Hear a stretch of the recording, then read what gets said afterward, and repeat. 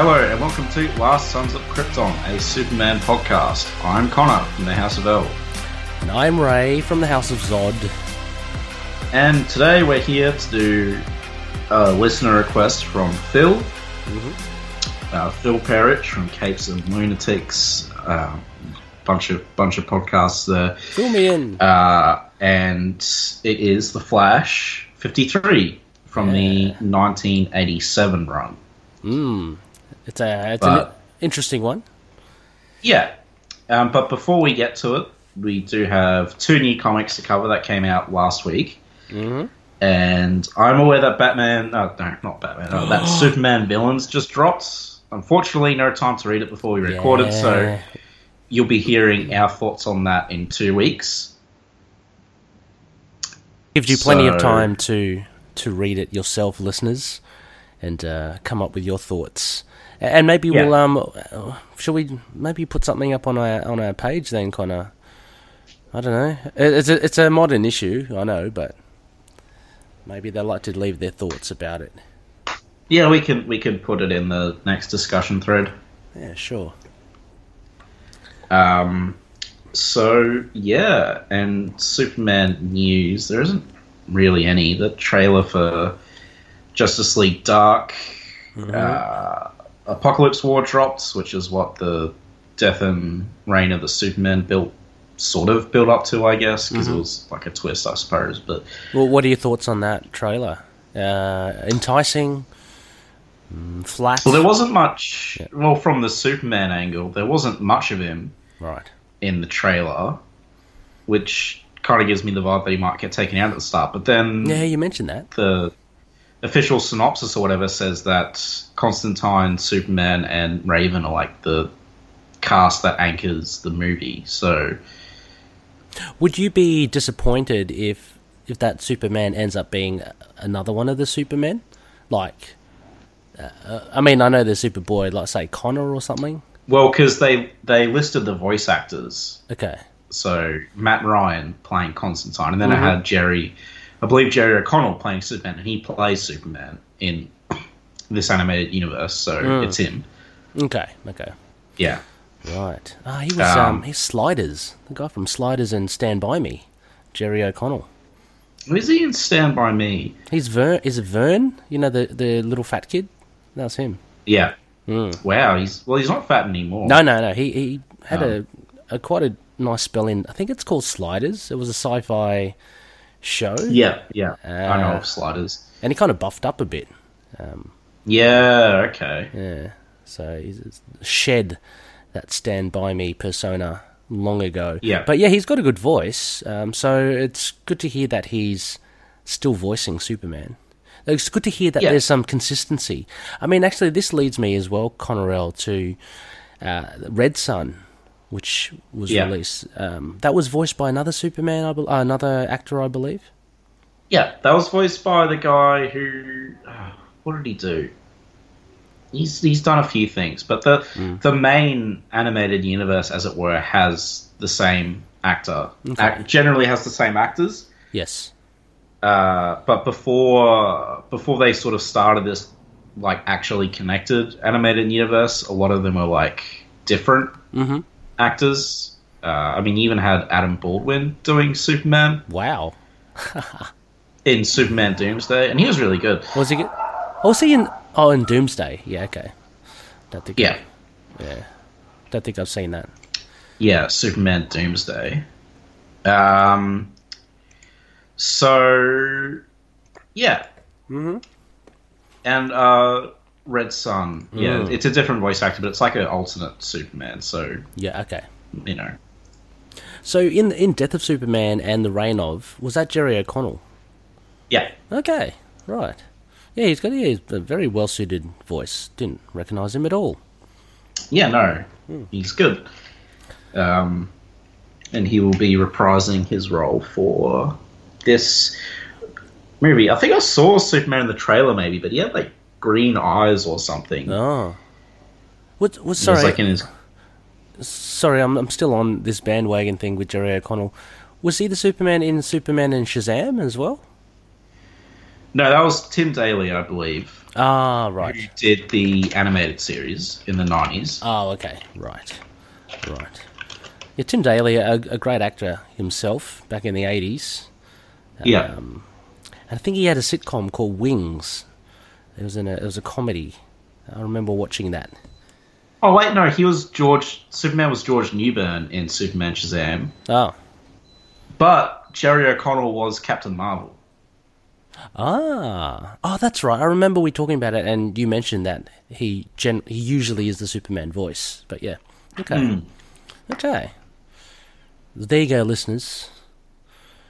Yeah, and there'll be a Adam Strange short movie coming out with Justice League Dark. Mm-hmm. So that'll be cool for some, pulpy sci-fi. What are your thoughts on Justice League Dark? What is it? Is it like Injustice? What is it? No. Okay. It's like Justice League, but it's like the magic user Justice League. Oh, okay. So like they deal with the mystical side of things. So right. I can't remember who the first lineup was, but right now, like there was a Justice League Dark movie. Okay. Before this, and that had Constantine, Zatanna, Swamp Thing. Okay. And Batman, because of course they had to sell it. No one recognizes these other characters, so... Is it like X-Force? Are they doing the deeds that the normal Justice League won't do? Are they a bit rougher? A bit, darker? Well, I mean... Or is it just... it's Constantine, so... Okay. Again, forgive me, listeners. I have no idea. I haven't read much Justice League Dark, so okay. I just know the premise. Okay. It sounds pretty cool being mystic-based, magical-based, but I guess I'm just wondering, does that also necessarily translate to them being more brutal? And, as their name say, the dark, dark. From what I've seen and read, it is more violent and stuff than normal Justice League. Okay. Because, normal Justice League is going to be like, should be, it's like kids will pick it up and everything, but Justice League Dark is like all these characters that aren't. I'd be into that. There are like all these kind of adult characters, like Swamp Thing was a horror character. Yeah. Deadman, Zatanna, I mean, she's been around. Constantine is definitely an adult character. Yeah, definitely. Etrigan the Demon. Oh, yeah, the one that speaks in rhyme. Yeah. That's pretty cool. Yeah, okay, that sounds quite appealing. Yeah. The Spectre? Justice League Dark is worth watching. Yeah. Is this... even though... No, Spectre's not in it. Because even though Batman feels incredibly shoehorned in, he doesn't actually do anything, because, they're all magic users and he's not. Excellent. But he's, in the center of the poster for the DVD. It's... Wow. Well, as you say, bums on seats. Yeah, I know. But, and it did have a spin-off, animated movie, Constantine City of Demons, which I own, and it is awesome. Was that James DeMatteis as well? I believe so. Okay. Yeah. City of Demons, okay. Yeah, he did a great job with City of Demons and a terrible job with Red Sun. Yeah. Yeah, okay. The City of Demons is quite recent, right? Is it recent-ish? Maybe? It was 2019. Yeah. I think. Because we had him on our other show, Moon Knight show, for our 100th episode, and he was telling us about it. It wasn't released yet, but he was saying that there's something coming. Constantine, I believe it was City of Angels or whatever, City of Demons. Yeah, that's good. It's good to hear that. Good to hear that it came out well. It's good to hear that it was received well. Yeah, it would have been nice if I would like a sequel of some kind, but. Oh, look, we can't all have what we want. I want a series on Eben, but but we can't have that, can we? Eben? Well, I mean, I just remember there was I think there was talks of a sequel, but they mustn't have gone through. Seems like I should be checking out this Constantine fella. He sounds very interesting. I like the Keanu Reeves. I've said this before. I like that movie. He sounds pretty, and I know he's meant to be British and all that, so makes it even more appealing. But anyway, okay, Justice League Dark, yeah, fantastic. Yeah, kind of. I think Constantine and Hellblazer kind of shows like Supernatural. Got a lot from it. It sort of started that blue collar kind of magic thing. Right. Where it's like blue collar guys, you know, because John's Constantine, he's blue collar and he's like a magician, sort of. Sorcerer, warlock, whatever you want to call him. Okay. He's cool. I like him. Right. And so Red Sun, which we've just mentioned as well, we will be reviewing that with our friends over at the Krypton Report. Yes, we will. Ooh. So, listeners, I always forget who's who. Superman Blue, which is Tyler, I'd imagine, and Superman Red, which is James. They joined us in our last episode, which was a review of Red Sun, the comic book miniseries, or the event. And we will be reciprocating in the near future. Connor will be reviewing on their show, bit of a crossover, Red Sun, the animated movie, which you've already seen. You'll get our proper thoughts on Red Sun on that show. When it comes out, we'll share it and put it in the show notes and stuff, and we'll mention it on the show. For now, my brief spoiler-free review, I thought Superman was very good. I thought the voice actor, his name's just slipping me right now, but he was very good as Superman. Jason Isaacs, I think. And there was a couple of neat little twists in the story, but that's pretty much the only good stuff I have to say. The animation was cheap. Looks like they phoned it in. Just no effort put in whatsoever. Disappointing. Yeah. And the parts of the story they didn't change that much were just worse. Okay. So it's worth watching if you want time to kill or if you just want more Superman. It's worth watching. Also, Wonder Woman's really annoying. She says the same thing every single scene, and it's like, shut up. Oh, yeah, she parrots. We get it. Okay, right. Yeah. Well, maybe, unfortunately, that may seem to be JMD Mataz not being able to write for her adequately. I mean... Well, he seems to have a big crush on her or something. Well, not crush, but he writes her as like this flawless character. It kind of feels like... because she was kind of pathetic in the comic, I guess. Because she was just so in love with him and she got used by him, and then she ended up going, screw this. But like this seems to be just trying to take it in the opposite direction, but like overcompensating. Okay. Well, you did mention as well that there are a lot of liberties in this as an adaptation of the comic. It does veer away more towards the start. Okay. So, as I said, it's like it's worth watching if you have time to kill and stuff. But man, like they phoned it in, and I'm glad it's a different director for Justice League Dark. So okay, does DC they're churning out the animated shows and stuff, aren't they? Like they seem to be a lot more than Marvel in that regard. Like Marvel have their big live action properties, so. Oh yeah, but I mean, so did DC, but they don't. Come on. No, I mean, as in getting your face out there. I mean, they've got how many? One, two, three. They're not confident in their live action stuff, though. I mean, but if you look at the animation stuff is like a steady little source of income. I mean, but they have a presence with the live action. There's 3 or 4 shows on CW alone. There's one on Netflix. Oh, right. There's I mean, they're there. So,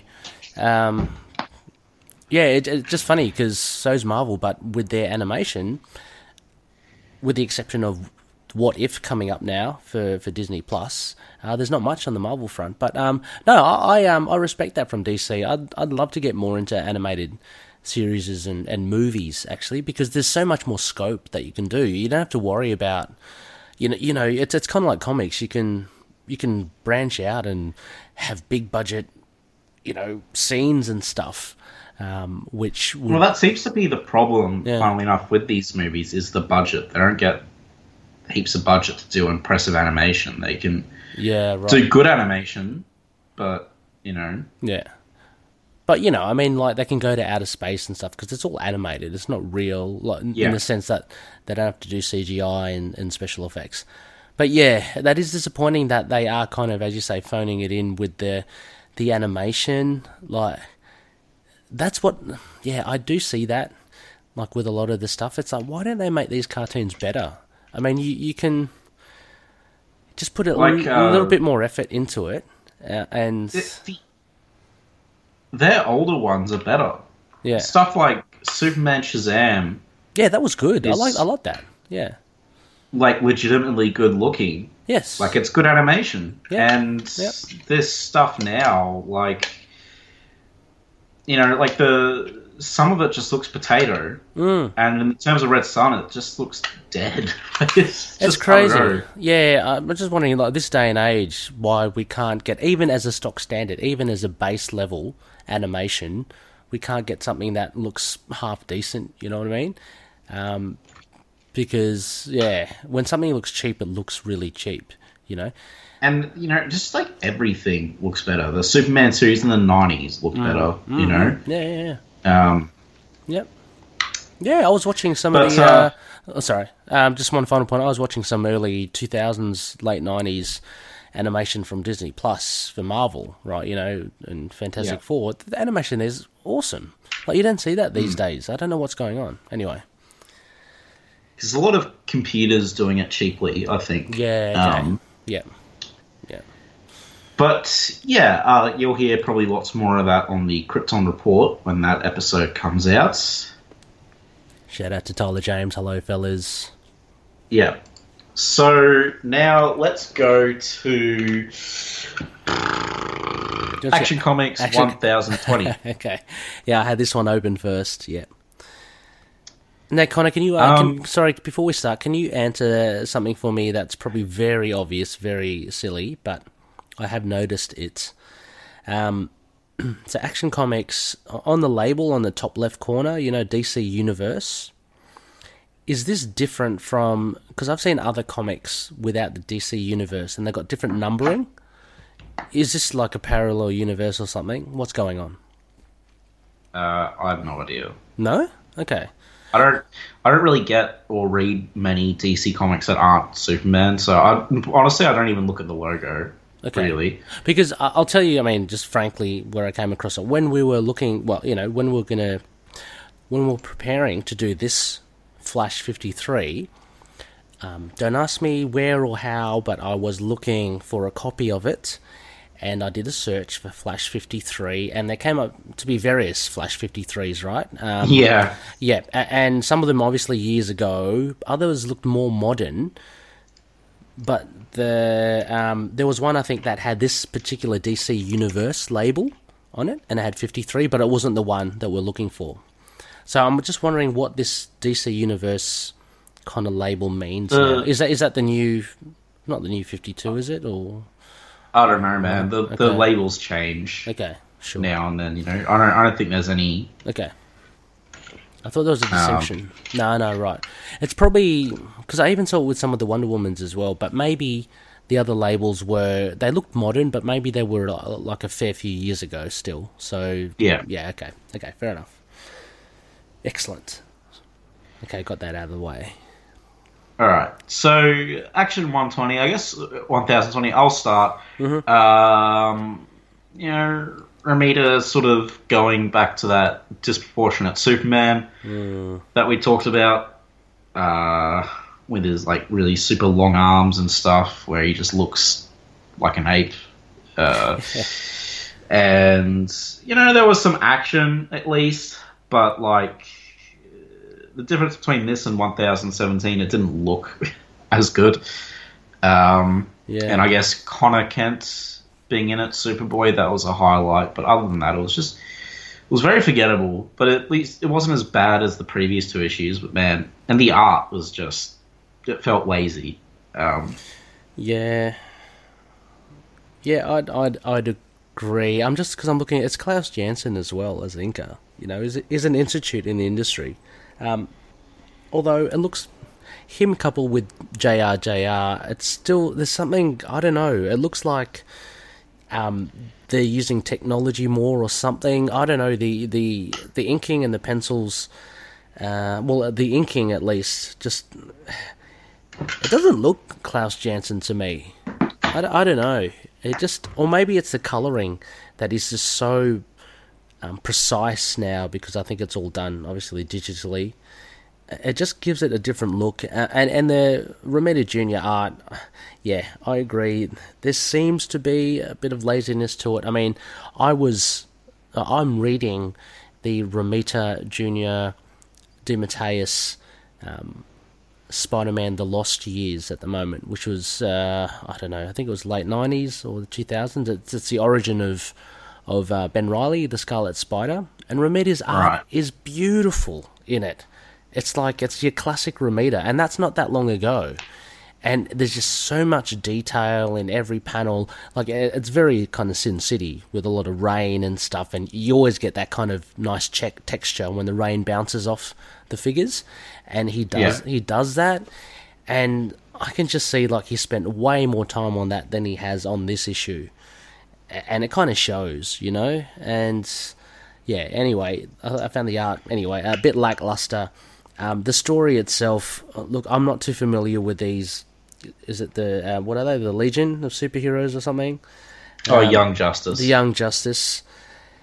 Not too familiar with them, so I can't say I'm invested too much in whatever it is they're doing. I can see the connections. There's a young Green Lantern, a young Wonder Woman, a young Jonah Hex, Flash, all that sort of stuff. And there's Connor. It's pretty cool punk Superman. But I don't know, this story was just... There was a lot happening, but at the same time, I didn't find it that interesting. I feel like if he put effort into the art, I would have enjoyed this issue. I'd agree. More. I'd agree as well. I'd agree. Because I think the plot's kind of serviceable, because it's just Young Justice shows up, and then there's, like, fighting. You know, and that's, like, fine, but it needs good artwork. Have some good Ivan Reyes, you know, art. You know, good kind of like really fleshed out artwork. Not this thing where they're flying and then Romita Jr. can't be bothered drawing the legs, so he just does stripe. I used to do that when I was in primary school, you know, drawing superheroes. Can't be bothered doing the feet. Oh, I'll just draw some lines because they're flying. And that's what he's doing here. Yeah. He's no Kurt Swan in this particular issue. I mean, he's got the, you know, the credit and the respect as an artist. Yeah, he can. He is a good artist, and there's a reason why he's been around for so long. But it's just so obvious when it looks like it's not something that's really on his priority. Like we saw, remember Year 1, Issue 3 was some really great artwork. In that issue, until we got to like, you know, the infamous third act, but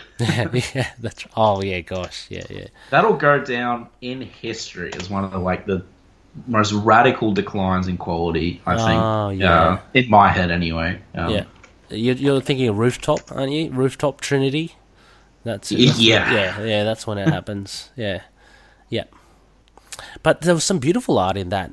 Even I think issue 2, Underwater, like there was a reveal of Atlantis. Brilliantly drawn. Yeah. So we all know that he can do it, but it is disappointing when he doesn't. That's all. Yeah, and I don't know what his workload's like now, but he's not. You know, he is not doing it. In fact, I'm going to. I can't really leave and get my trade because I do have it in a nice hardcover. Yeah. But he did a series with Jeff Johns that I loved. Okay. Probably more because of Johns' writing than his art, but his art was good enough. It was called Superman and the Men of Tomorrow. Okay. It was a New 52 arc. Let's see. Johns, Romita Jr. The art was getting some flack there too, but... Oh, you were telling me about this Romita Jr. art before of Superman. Like, he's got some of the ape stuff going on with Superman, but it just looks a lot nicer. I'll post an image in Skype. You'll see what I mean. Yeah. This is like an example of... This isn't like the best art from the series. This is just an example of like... It's the first thing I found, but it still looks better than this. So you're sending it through... Skype. Oh, yep. Ah, there we go. There's our baby. Yeah, I mean, that looks good. I mean, yeah, geez, it is... Why does he always draw Superman like an ape? I don't know. He doesn't do it all the time in that series, but... you know, like, yeah, he's drawing like an ape there, but the art still looks better. The art, I think it's down to the inking there as well. Like, the inking's quite nice, because there's actually some definition with some of the inking, the line work. You know, it's not all just one generic thick stroke, which you kind of get in this Action 1020. No, very nice. Yeah, I think that's good. Actually, I'll send this, because this is like a good page. Hang on, let me pull it up. Oh, yeah, that's... Yep. Sure, it's not his best work, but it's miles above this. It is miles above it. And I wonder also, we're just looking at this work, that's okay. I'm just wondering, like, whether it's the colouring as well, but the colourist here is doing okay. They're doing nothing wrong. Yeah. So, yeah, I think it's the, unfortunately. I guess it might be, you know... It might be the inking, but like I'm pretty sure that was Klaus Janson as well, though. Yeah, but then again, so yeah, how quickly did these guys do it for Action 1020? You know, compared to that, it all comes down to how much time they invested in. Because again, Klaus Janson, you'd know that he can do a good job. Like, followed his work. Yeah,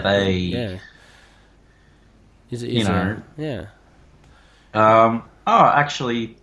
Superman the Men of Tomorrow was... Yes, it was Klaus Janson. Okay. But it was also Romita Jr.'s first ever DC work, so maybe he was... Okay, maybe out to impress. Or just like a bit more conscious of his work. Yeah. Well, and then, who knows? As you say, maybe he's got some other projects on at the moment, and he's really being spread thin. I mean, that's why Action's a bit... Because I know he mentioned, I listened to, I think, a little shout-out to our fellow collective members, the Inner Demons. I believe Brian Biggie, he spoke to John Romita Jr. in one of the conventions, and he was kind of plugging his creator-owned comic that he was working on and writing on. I think also writing as well. So... he might be doing that as well. You know, he's probably got some things in the pipeline that is, and he's maybe seem a bit harsh, but I think he's writing his name here with DC. You know, he's just writing off the back of his name. Yeah. To get some of the work here, and he just churns it out, but because it's not, I don't think it's. I wouldn't say it's unacceptable, but it is unacceptable from what you'd expect from John Romita Jr. Let's just say that. And like a lot of people don't like the art right now, but you know, I mean, we're both JR guys, yeah, and we're not really digging this art. No, man, I hope he comes to Australia though. Oh, that'd be cool. I love for him to draw stuff for me. It's like, I just have to choose between Daredevil and Superman is the only problem. You can ask him to do both, Daredevil versus Superman. Ooh, yeah. Or, maybe just Daredevil surfing on Superman's back as he's flying. I think that'd be cool. Maybe teaming up instead, yeah. This kind of reminds me when Daredevil's riding around on Silver Surfer's surfboard. Oh, yeah. Shenanigans. Yeah. But, alright, well, that I don't have anything else to say about this issue, really. No, I mean, the only thing I mentioned, which I mentioned before, was that, because I don't know these, sorry, Connor, who are these again? Young Justice. I don't know them too well, so I didn't have a connection with them as much as I, most readers who would have. So that kind of hindered it for me. But that's inexperience, you know what I mean? So that's... I mean, if you just got the fact that they're like a team of their sidekicks, it's, you know... I know, but I didn't really care for them. Like, yeah. I'm not... Like, yeah, if you literally don't know who any... Like, the only reason I really cared was because of Superboy. Yeah. And I know who he is, so that's why. But, you know... Otherwise, I wouldn't have. Yeah, I mean, but if you're a fan of Young Justice or you're a fan of a few of these characters, you'd really dig this issue because they're in it. It's like, oh, cool. You know, what do they get up to? What are they doing? But for me, it was like, yeah, they're here. They're just guests. They're doing something. Bendis is writing Young Justice, actually. Okay. And I've heard... I mean, this is around when the first issue came out. I have no idea what it is now, but I heard that the first issue was good, so... Mm-hmm. Okay. I don't know. But yeah, anyway. Yep. So, I'll give this, like, a 4 out of 10. Yeah. It was passable, but the artwork is not passable, so... Yeah, I'd agree with you in that sense. I'd give it a 4 as well, because basically I think this issue is pretty much forgettable. I've got no inclination to come back. It seems part of a greater story. Nothing massive happened in it for me, so... yeah, it's going to be forgotten. I actually already forgot about it not that long after I read it, so... yeah. Me too. Let's go to the other one, which is, to me, chalk and cheese. Oh, yeah. Yeah. So, this is Batman, Superman, issue 7. This is like Bizarro Action Comics 1020. Because it's like, it's great. I really enjoyed this. Yeah. So, yeah, Batman, Superman 7. So we've spoken pretty highly, generally, of this series. And as we both had, like, expectations for this next arc, because it's not going to be connected to any DC event. Mm-hmm. And it's also going to be Superman related too. Yes, and Batman Who Laughs Free. Yes, exactly. So it's not tying into anything. It's just its own story. Yep. And it met my expectations. Yeah.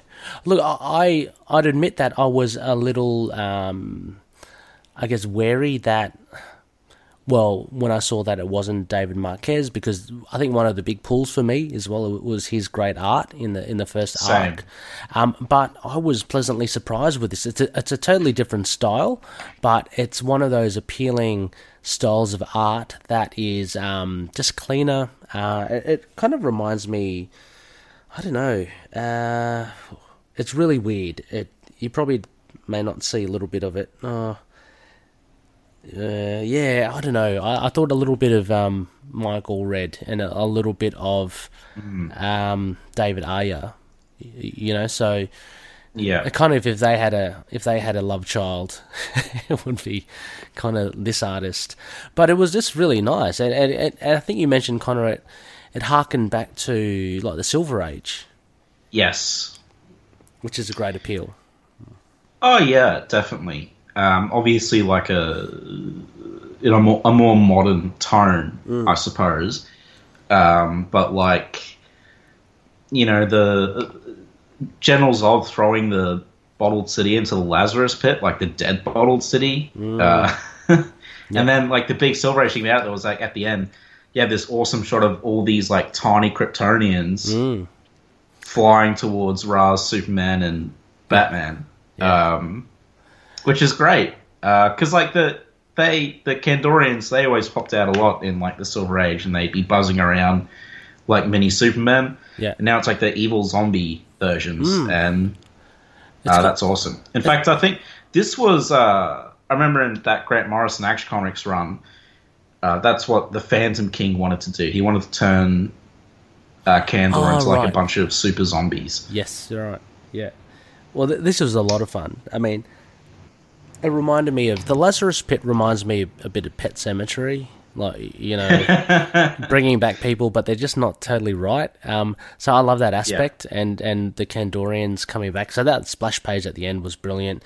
Even the use of Ra's al Ghul, I think, was really good. Everything kind of kept on ticking along really well, and you kind of felt that you went on a particular journey, because what was it? Because they encounter Ra's al Ghul, and they first think that, you know, he's there to fight them, but he's actually looking for General Zod.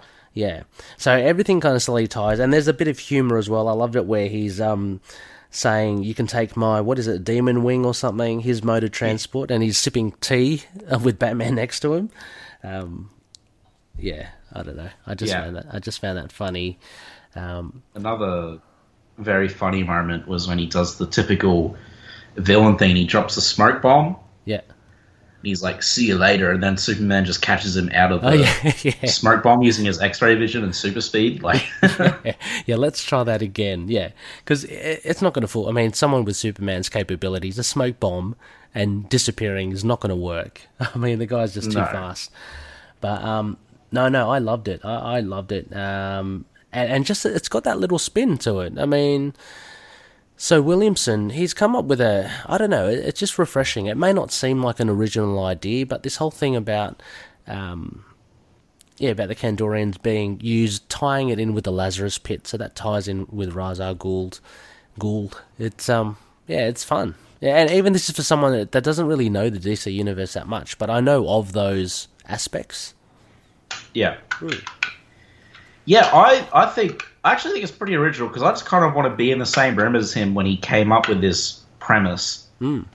Like, Candle's dead, let's drop it into the Lazarus Pit. And I wonder if this is like a roundabout way of maybe resurrecting the Kandorians as well. Yeah. After they got Rogol Zard. Well, decimated, weren't they? They're gone, aren't they? Well, yeah, I mean, they're all dead. Well, until now. Yeah. So this is a nice way to kind of bring them back. Yeah, and as I said, this issue has everything. It has, like, you know, really nice character interactions. Yeah. It has drama. It has humor. You know, it's really well paced. Very well paced, I think.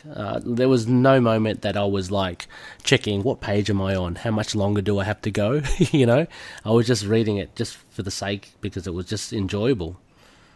Yeah. And, like, yeah, exactly. And it's just, yeah, so, like, this is everything you kind of want in a comic when you pick one up. Like, it's a package that comes with everything. And it's just it's a really fun team up as well. Yeah. Like, they're not angsty rivals in this. Yeah.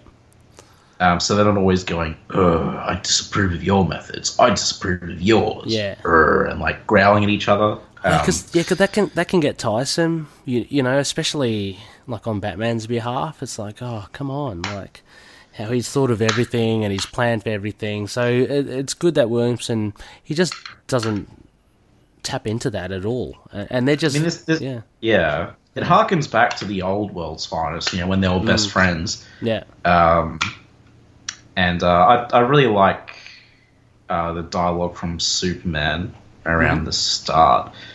What's he saying? So both our stories start the same, with loss, and we both deal with it in the same way. We keep ourselves busy so the ghosts never catch us. I really liked that. I like when they point out similarities between each other as opposed to the really obvious contradictions. Because it's like, yeah, well, we know that they're like day and night and stuff like that, so it's kind of refreshing. Yeah. To have them connect with each other instead. Yeah. No, which is important in like a duo book, like a buddy cop. Yeah. book, oh, no, for sure. You know? Yeah. Yeah, and it kind of threw my expectations as well. From the beginning, like on the cover, Zod and Ra's, you know, who shall possess, I thought they were in cahoots. You know, so I thought it was just going to be a typical Batman Superman versus both of them because they've teamed up together, but it's not so. It's actually Ra's al Ghul is actually hunting General Zod. So yeah, it just makes it quite interesting, that dynamic. I guess they're all against Zod, but even then you've got this kind of dodgy character in Ra's al Ghul on your side as well. Yeah. We don't know if Ra's is necessarily going to stay on because he's in it for his interests. Yes. Yeah. Which happens to be not having a bunch of crazy Kryptonians running around. But what a great cover, though. It is a good cover. I like the art. I really do like the art. Yeah. The cover reminds me a lot of Frank Quitely. Yeah, right. You mentioned, yeah. Actually, the close-ups and the so who was this? Darrington. It's really interesting because he or she can go through different styles, and I loved his extreme close-ups of General Zod's eyes at the beginning. Yeah, that reminded me of Juan Jose Rip, who one of my favorite artists. Where he is very kind of really detailed, but then he has his very stylized looks in certain other panels as well. So really different styles. I love that first splash page of Superman and Batman descending. Yeah, with Metropolis in the background. Like I love. It's not Marquez anymore, but he's kept the same sort of tone for the artwork. Yeah, in terms of their character designs. Yeah. And, like, I'm liking their character designs here better than any other DC book. Because it looks, I don't want to say comic booky, because it doesn't make much sense, but it looks kind of like cartoony, but like old school cartoons, you know? Yeah, I know what you mean. Yeah, it's hard to describe, but... Well, Superman looks very classic, and I actually like this black and grey Batman. Yeah, I love how Batman looks. Yeah.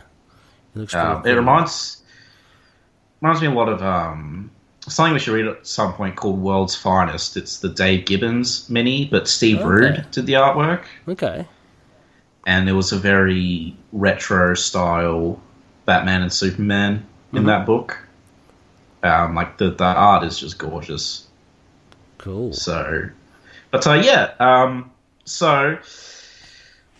could talk about this comic more, but it's not the main feature. No. Which is, but like, maybe we'll do the trade at some point later on, who knows. Yeah. But did you have any final thoughts? Oh, no, just other than a score, I'd say. Do you want to go first, or... Do you want to I'll give this 8 zombie Kryptonians out of 10. Mm-hmm. This comes with my purchase recommendation. Mm-hmm. I recommend you purchase this for 2 things, because it's awesome. Mm-hmm. And you should support the book as well, because this is this is the best Superman or Batman book that DC's pumping out right now. Mm-hmm. And I think it does deserve support from your wallet, you know? Like everyone who's really angry with like Bendis and Tom King and stuff, well, come read this book instead. Yeah. This is great. Both characters are in form here. It's a lot of fun. I've gone over already. 8 out of 10. Recommend you purchase. Yeah. I'd agree with you. I'd give it a solid 7.5. I would, I'm looking forward to the next issue. You know what? And if anything, and this may be an unfair way of scoring, but since this is really just a setup issue, because there's so much more of the story to tell, and this can only tell so much. So that's why I've given it a 7.5. I'd imagine as a trade for this arc, I'd end up giving it a lot higher if it keeps up this quality that it has, but it's really got me invested for the coming issues for this. For me, it is I think a standout of the DC books that I've been reading lately. So definitely, and if you're worried about the art, don't be, because it's really depending. I mean, you might not be your style, but it's very nice to look at. I mean, so aesthetically, you can't go wrong. But yeah, it's and the story, the pacing, everything that we mentioned. So yeah, good 7.5. Definitely worth checking out. Definitely worth checking out the whole story, the whole arc. Yeah. No, I was close to that actually, like scoring it because it's just an opener. I mean, it's unfair. Yeah. Yeah, no, but then I just figured, oh, what the hell? I really enjoyed it. Yeah, so, yeah, for sure. But like, yeah, no. So glowing recommendations from both of us. Mm. So I'm glad this is on my pull list. Like, this is something that, you know, if I had to cut my pull list completely, this would not be cut. This would be like the one comic that would remain on there. That being said, its competition isn't like, you know, I guess it's got Green Lantern Morrison to contend with, but it also has like just Bendis as the other stuff. So. Oh gosh, yeah, unfortunately. But who knows? Do you know how long Bendis is sticking around for Superman? Is he here for the long haul, or I don't know. I don't know. Yeah, I mean, you'd hope. I'm sure you'd say that you'd hope not. You'd be there for not long. But I wonder how much they're going for. Writers come and go. You know, Superman will have a good writer again. I'm not. Yeah. It's not like I'm in a huge hurry for Bendis to leave. Mm. I mean, I would like him to leave, but it's not. It's not causing me any stress or anything. Yeah. Because it's like, well, Superman's just in a bad run right now. Which is and kind of been like that for me since Rebirth. So yeah, I mean, and that's the thing as well. Like, I think you've touched upon it.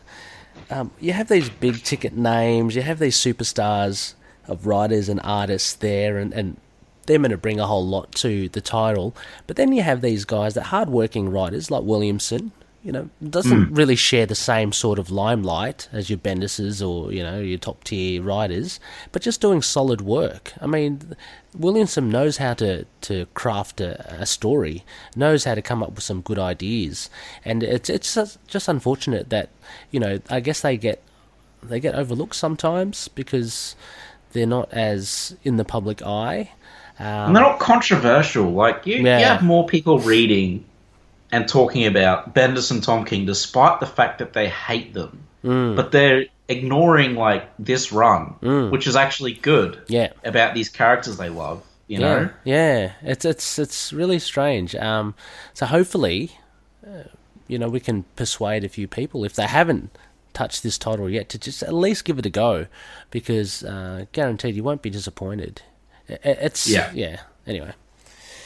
Yeah, no, absolutely. I don't tell people to like financially support a comic much, but I reckon this is definitely worth it to boost its sales, because Batman and Superman comics have always had weird sales for some reason. But I think, you know, while James is on here, and maybe editorial's not hovering over his shoulder as much as some of the other titles, so he can more do what he wants. Yeah, could be. Yeah, absolutely. Have you collected much Batman Superman over the years, or is this the first real big one for you? Or so I haven't read like the really famous Loeb and McGuinness stuff. Okay.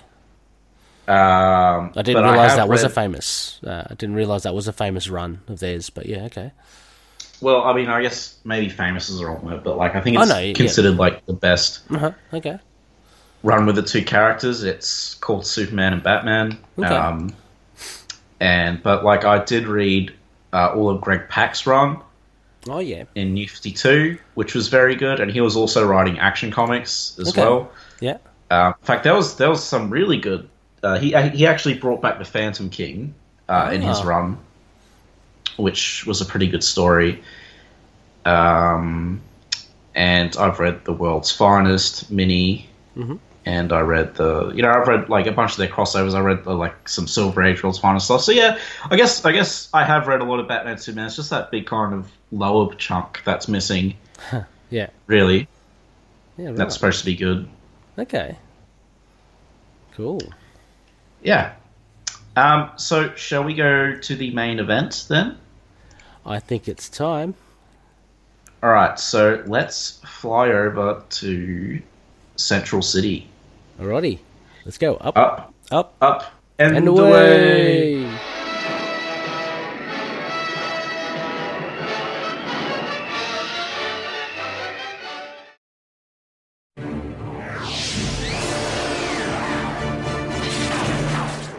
Flash and the Piper ruminate about Gotham's finest villain when it's revealed that Piper is homosexual. Wally West is notably shaken by this and makes a hasty exit, much to Piper's amusement. He meets up with Superman, who has a favour to ask. Jimmy Olsen, having found himself embroiled in some trouble with a metahuman called the Silver Squid and Esqueleto, forces Superman to and Flash to poke around San Felipe to investigate whether Esqueleto, thought dead for 2 years, is actually alive or not. Flash runs over to San Felipe, Chile, while Superman investigates the CIA in Langley, Virginia. Wally West discovers that although San Felipe looks like paradise, the society still appears in squalor. Suspicious of staff within the US Embassy, Wally spots a shady-looking man headed out to sea and discovers beyond lies the island where the El Presidente keeps prisoners. Flash navigates past a series of electric nets, mines and barbed wire before arriving at the island with a crew of armed gunmen waiting. It's not long before Wally discovers Esqueleto alive and well on the island and still functioning as a president. Superman discovers that the Silver Squid, aka Morgan Rule, was ex-CIA and in allegiance with Esqueleto. Things turned sour when Morgan Rule wanted out, resulting in Esqueleto torturing and killing his family. Superman, now with the truth about Morgan Rule, flies off hoping that Jimmy isn't an innocent victim of the Silver Squid's vengeance.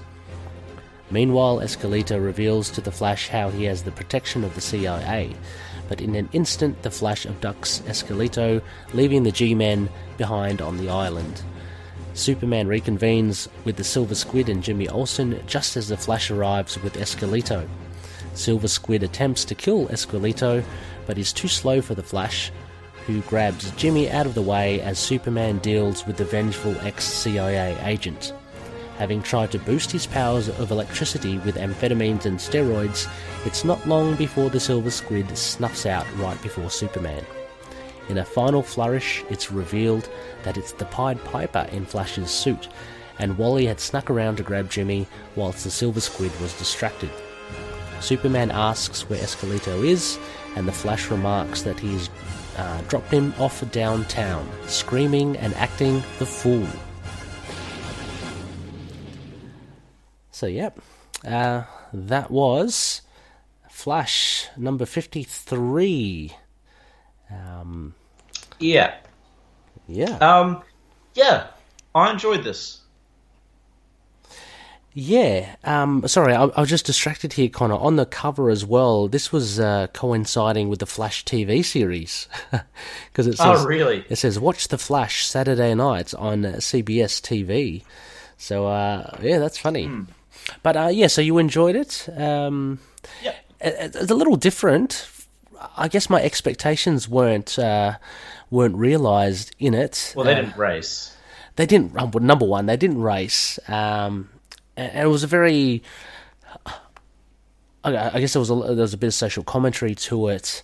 It was more to do with despot and the president.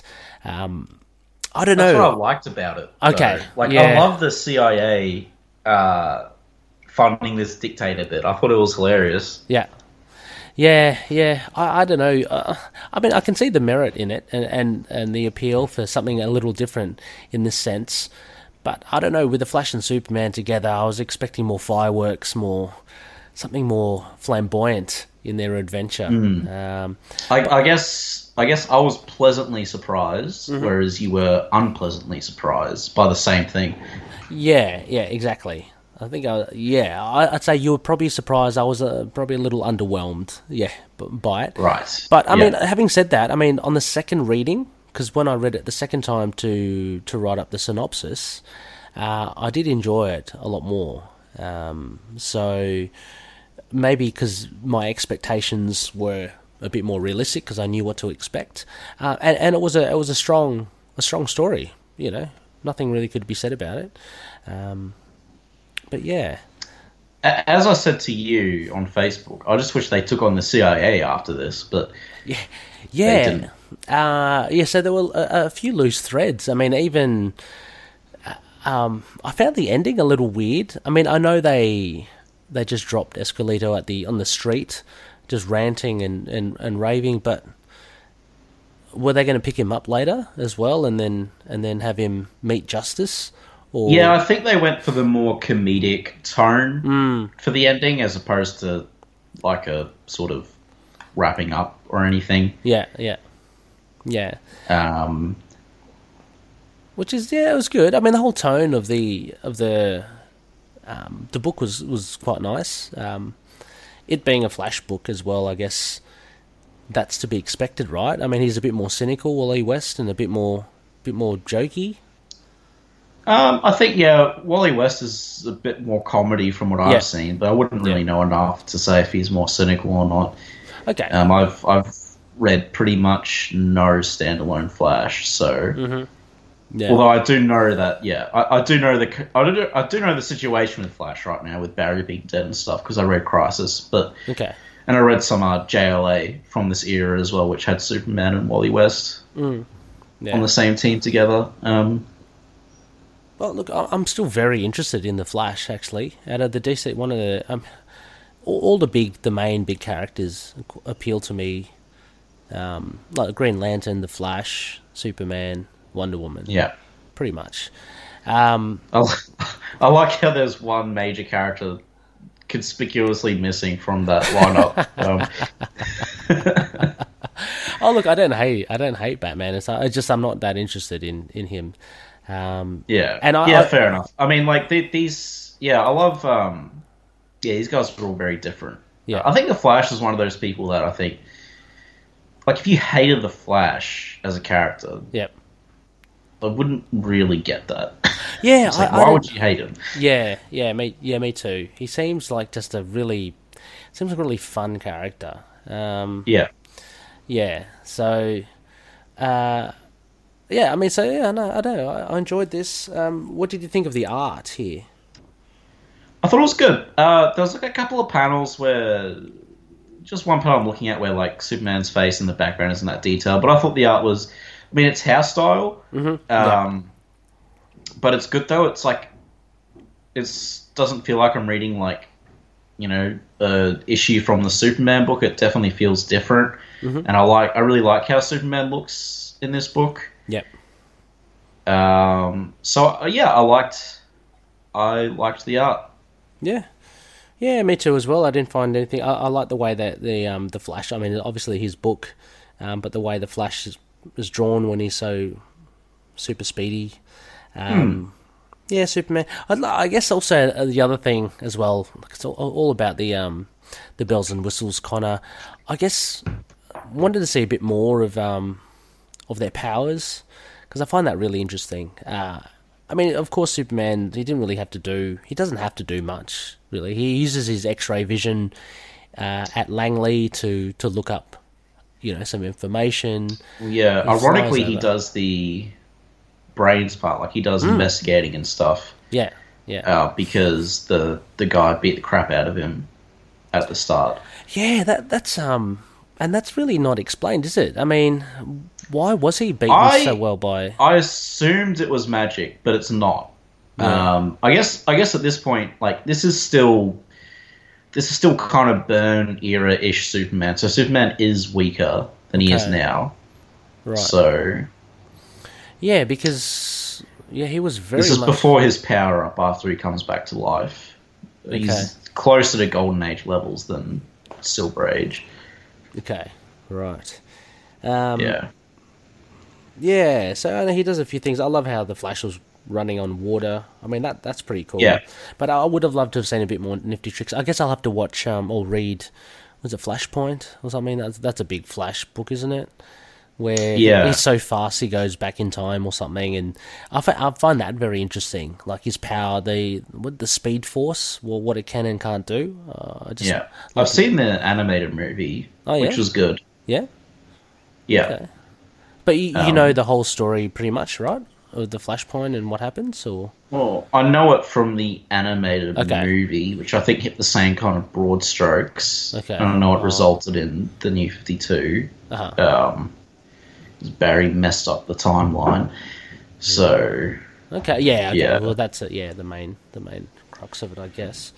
I mean, sorry. I liked how Clark Kent was drawn. Yes, me too, as well. Yeah.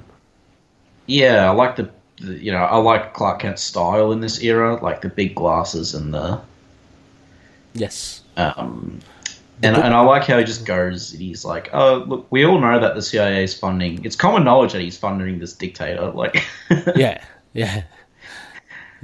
And it gave me those Golden Age vibes, because I complained before about how, like, one of my only complaints about this era of Superman is that he, he's not a government stooge, but he's reluctant to call them out on their crap. Or I don't really know how to put it, but he doesn't.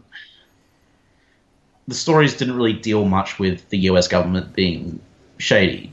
Yeah. In fact, it was very, like, pro-US government, a lot of maybe not pro, I don't know.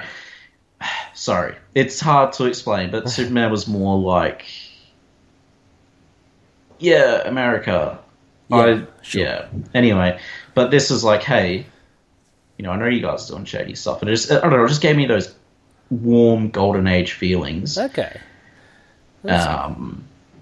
That's cool. So I was about to ask as well. Like, were you happy? I mean, that's probably answered it for me. But were you happy with the interpretation of Superman in this? Yeah. Was there anything that kind of really stuck out? Going, oh, that's not really Superman's, vibe. No. Okay. So it was kind of it was respected.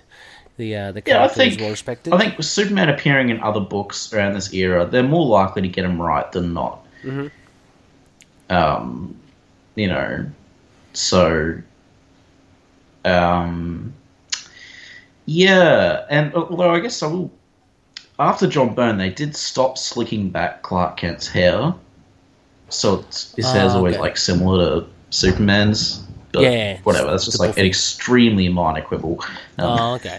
Oh yeah, I mean, so you're referring to how he's here, right? Because his hair is pretty much the same. Yeah. But yeah, I like the look of it as well. Yeah. It's got a strong jawline. And what was this? Yeah. Could you explain to me, maybe it's a bit, with the Piper... I'll try. the Piper dressing up I can't explain that. The Flash. I mean, as well, isn't the Flash quick enough to just do everything anyway? Why does he need a second person to pretend that he's the Flash while he steals Jimmy? Couldn't he, in effect, do everything? Like, because he's so fast. You know what I mean? The Flash need to show him that he had. Yeah, he kind of. Yeah, Flash showed him that he had the Dictator. Yeah. So that the dude would let Jimmy go before he did anything. Yeah, and then he pushed the Dictator towards the guy. But the guy's gone, right? The Dictator's gone. Yeah. So he pushes him. Well, the Dictator is the Flash. Oh. Yeah, because like you remember they put the Dictator somewhere else, but the Flash is dressing up as the Dictator. Oh, okay, right. Yeah. Oh, okay. I thought so we can get close enough to him to whack him with a chair and also free Jimmy. Oh, okay. I got all that. I didn't. Okay, because I thought that was the Dictator, and then when he pushed him, somehow the Flash kind of took Esqueleto out and chucked him into the street, and that's okay, and that's why he's not there anymore. And then I was wondering, okay, well, and then you got the Flash without a shirt on, and then you got the other Flash coming in. Yeah. Okay. Right. Yeah. Anyway, because you notice, the Dictator's facial details now are super detailed. It looks like he's wearing like a fake mustache and stuff. Yeah. But it just seems a little, it's a little overcomplicated for what it needs to be. I don't know. I just kind of took it for what it is. Okay. Like I read it, I didn't have any problems with it. It was just a little. Not saying you're dumb or anything. It was just. I may be implying it, but I'm kidding. No, I mean, because then, the Flash is hitting the guy. Isn't he fast enough then to also take Jimmy? Why does he need someone else to dress up as the Flash, i.e. Piper, to take him away? You know what I mean? Because it needs to look like Flash was delivering the Dictator. So that the guy would let go of Jimmy, because he wouldn't let go of Jimmy if he didn't see I know. Dictator. Yeah, no, so I understand the role of the Piper there, but his role isn't really, his main role wasn't to take Jimmy away. I'm sure the Flash could have done that himself. His role was the Flash is busy trying to beat up the bad guy. Yeah, but that's what I'm saying. He's busy, but like it only takes him a split second, and then he can actually do both. He can do everything, right? He's really quick. He can do all of that. I don't know. Yeah. But I don't know. Like, is he quick enough to do that here, or is he not? I don't know. Anyway, but no, that actually does. You pointed out a big thing there about him dressing up as Esqueleto. That does clarify that. But yeah, okay. Yeah. Do you know much about the Piper? This whole thing about him being homosexual? No, that was really odd. At the beginning as well, like they're talking about the Joker being gay. I mean, it was kind of funny, but it was also weird. And it's very weird, yeah. I love Wally's reaction when he's like, well, except me, of course. Yeah, that's right. He's like, what? Yeah, exactly. Yeah. Anyway, it was enjoyable. Not, if you ask me, I enjoyed Batman Superman a lot more than this, but I'm happy I read it. That's tough competition. That is, yeah. And a big thanks for Phil as well for requesting this one and recommending it. I'm still keen on checking out more Flash as well, Phil. So, you've done your job there. Yeah. Yeah. Anything else here, Connor, you'd like to mention? I don't really have anything new. Okay. Well, shall we go into the ratings? Sure. I guess you go first this time. Let's just rate it Flashes out of 10. Flashes? Okay. I would give this a good, I guess. I'm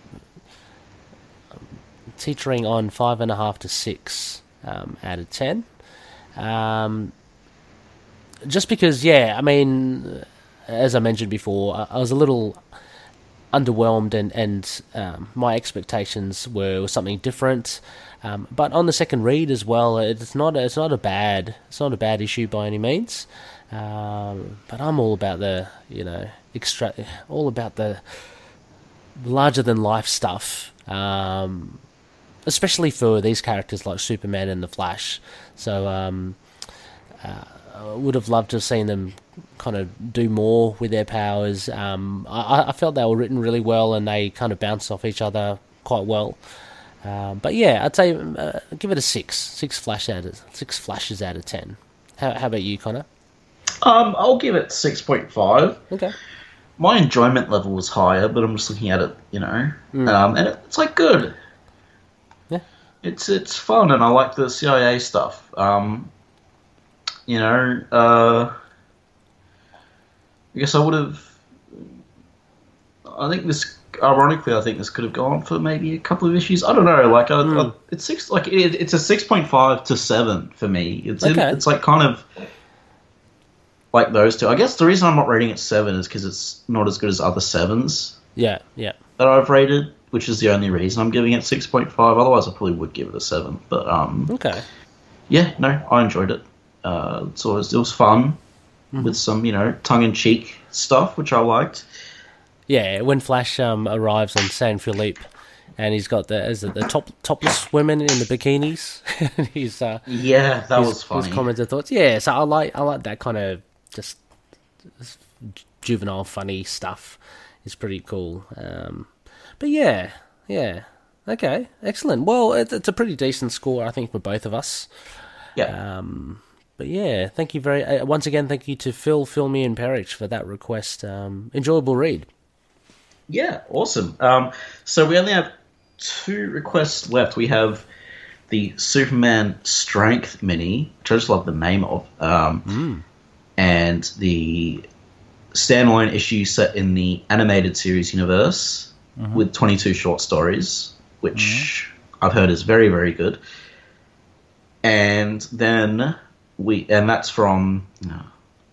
Can't remember his name right now. I'm very sorry. Oh, yeah. It was a Twitter request. Yes, we'll. And then from Noel, we have Whatever Happened to the Man of Tomorrow. Those are the only requests we have left.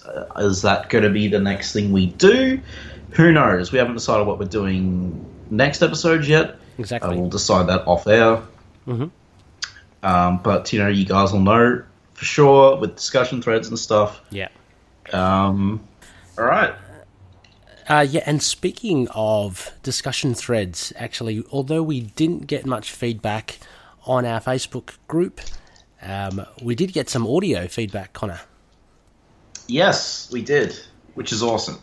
Yeah. So, a good friend of the show, fellow collective member, Phil Me and Perich, he requested it, and he's actually dropped some feedback too. Yeah. So, let's play this off now, and let's hear from Phil. Take it away, Phil. Hello, Connor and Ray. Phil here from the Capes and Lunatics and Capes and Lunatics Sidekicks podcast.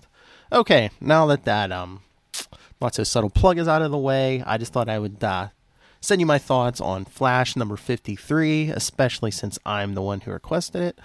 I just really have great thoughts about this issue. Oh, sounds like I'm bragging. I just have good feelings about this issue. It's one of the first ones. I started collecting Flash with issue 51, so 2 issues before this. I, of course, went back and got all of Wally West series, but it was just very weird because my love of the Flash started with the John Wesley Shipp series on the TV series from 1990. So I went from that to the comic series. So I picked it up and I was like, wait a minute. It was Barry Allen on the TV show. And I was like, wait a minute. Who the hell is Wally West? So thus began my lifelong, I love most of the Marvel and DC stuff. So a lifelong obsession with the Flash along with Batman, Superman, and all those Marvel people. But yeah, probably one of my favorite eras of the Flash is Mark Waid, but as I said, just nostalgia and everything. I love this time. The Flash seems like a very down-to-earth person. I love this era of Superman. Like, that's like my sweet spot, maybe because that's when I started collecting, is like between the John Byrne Man of Steel and Death of Superman. Although close second is like all the 90s Superman after he comes back. And yes, I can even say, not that it's the best series, but I still hold a special place for that Electric Superman, Connor. Oh, I'm going to have Ray read that someday. Anyway, so I love this era of Superman. He's still powerful, but he's like more down to earth, as I was saying. And I just love the themes of this issue with basically friendship, Superman and Jimmy, and then Wally and the Pied Piper, who comes out in this issue. But yeah, this is before the Speed Force and everything, so yeah, that's why Wally has to eat all those tacos he was eating? But yes, it was just a fun era all around, just in DC, just all the characters. I miss it. Because, I don't know, just some of the stuff DC does these days. There are good and bad, but, the good being always, hey, Ray, Batman. No, I can't say that. Nightwing also. But, all right, enough of my rambling. I can't wait to hear what you guys thought of Flash 53. I'm sure Connor are going to have to explain some stuff to Ray. I hope Connor takes it easy on this issue, but, great work, guys. Can't wait to hear what you think, and I'll catch you later. See ya. Yes, thank you, Phil Perich, with some thoughts there on Flash 53. Very cool, and as you mentioned, Connor, very as expected. It holds a particular significance to Phil, although we had differing views, but that's sentimental value really does. I thought it was good. I mean, I love how he's like, I bet Connor will have to explain stuff to Ray. And I'm like, yes, Ray forgets that I'm the Superman guy, not the Flash guy or the various other characters I'm not familiar with. Well, I like also that Phil said, Connor, please be easy with it. And you were the more amenable towards this issue than I liked it. I thought it was good. So yeah. No, I guess I rag on about my least favorite status quo for Superman is this era, but I still like this era. Yeah. So, because I really like John Byrne's run, was very good. This is one of the best modern Superman runs, despite like his crazy additions to the mythos, which we'll get into when we cover Man of Steel. I'm really looking forward to that, especially now that you know more about pre-Crisis. Yes. So we can discuss the big changes he brought in. And I really love the Exile storyline, which is in that sweet spot Phil was talking about between John Byrne and Death of Superman. I thought there was a lot of like hit and miss stuff in that era with like Jurgens, especially Louise I don't know how to pronounce her name, but Simonson? You know who I'm talking about. Yeah, Simonson, yeah. But like, you know, most of it was good. I don't think it was quite as good as John Byrne's run, but like if I started collecting now, I'd probably have like a preference towards it as well. Yeah. I think I'm doing a big read through right now. I'm actually in the post-return phase, and I've weaned off a bit just because I read so much. I think I read like over 150 issues in 1 week or something. Wow. And because like the thing is, because I was trying to prep for something, and it's like since there's 4 ongoings at that time, and they're all, you have to read them in order. Yeah. So it's like a lot of issues to read. Yeah, no, understandable. And I just want to also say as well, like Phil, look, I didn't hate this issue as well. I mean, like it just, it was just something different. I wasn't expecting it to be this sort of tale, and so that's kind of coloured my views on it. But it was still enjoyable as well. Like I mentioned, the second time reading it, I enjoyed it a lot more. And similar to Phil, my real introduction to the Flash was the 90s series as well with John Wesley Shipp. Really did enjoy that. And Phil, I hope you enjoyed the music to our synopsis for this episode as well. I'm sure you'll recognise it.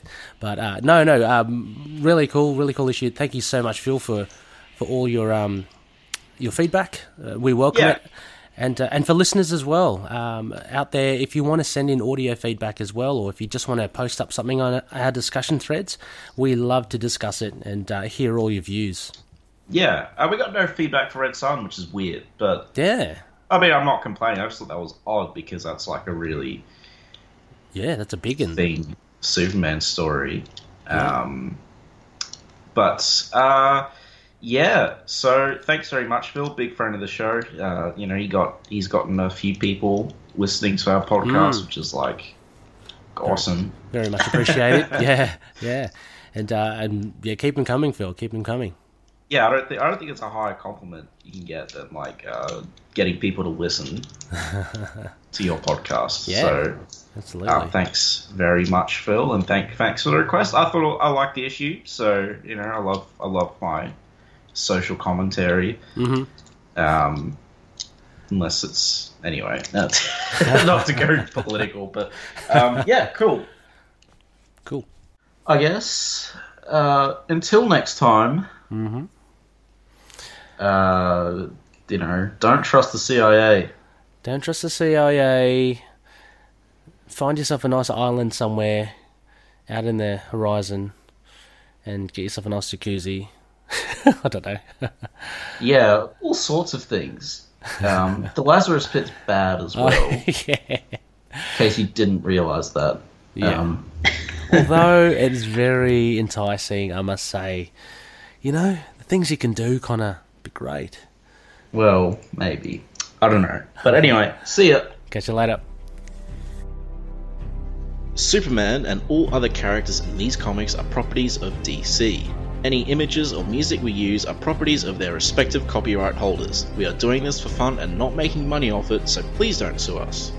You can contact us at lskpodcast@gmail.com and find us on our Libsyn, lskpodcast.libsyn.com, our Twitter @lskpodcast, our Facebook page, Last Sons of Krypton, a Superman podcast. And last but not least, thank you everyone for listening.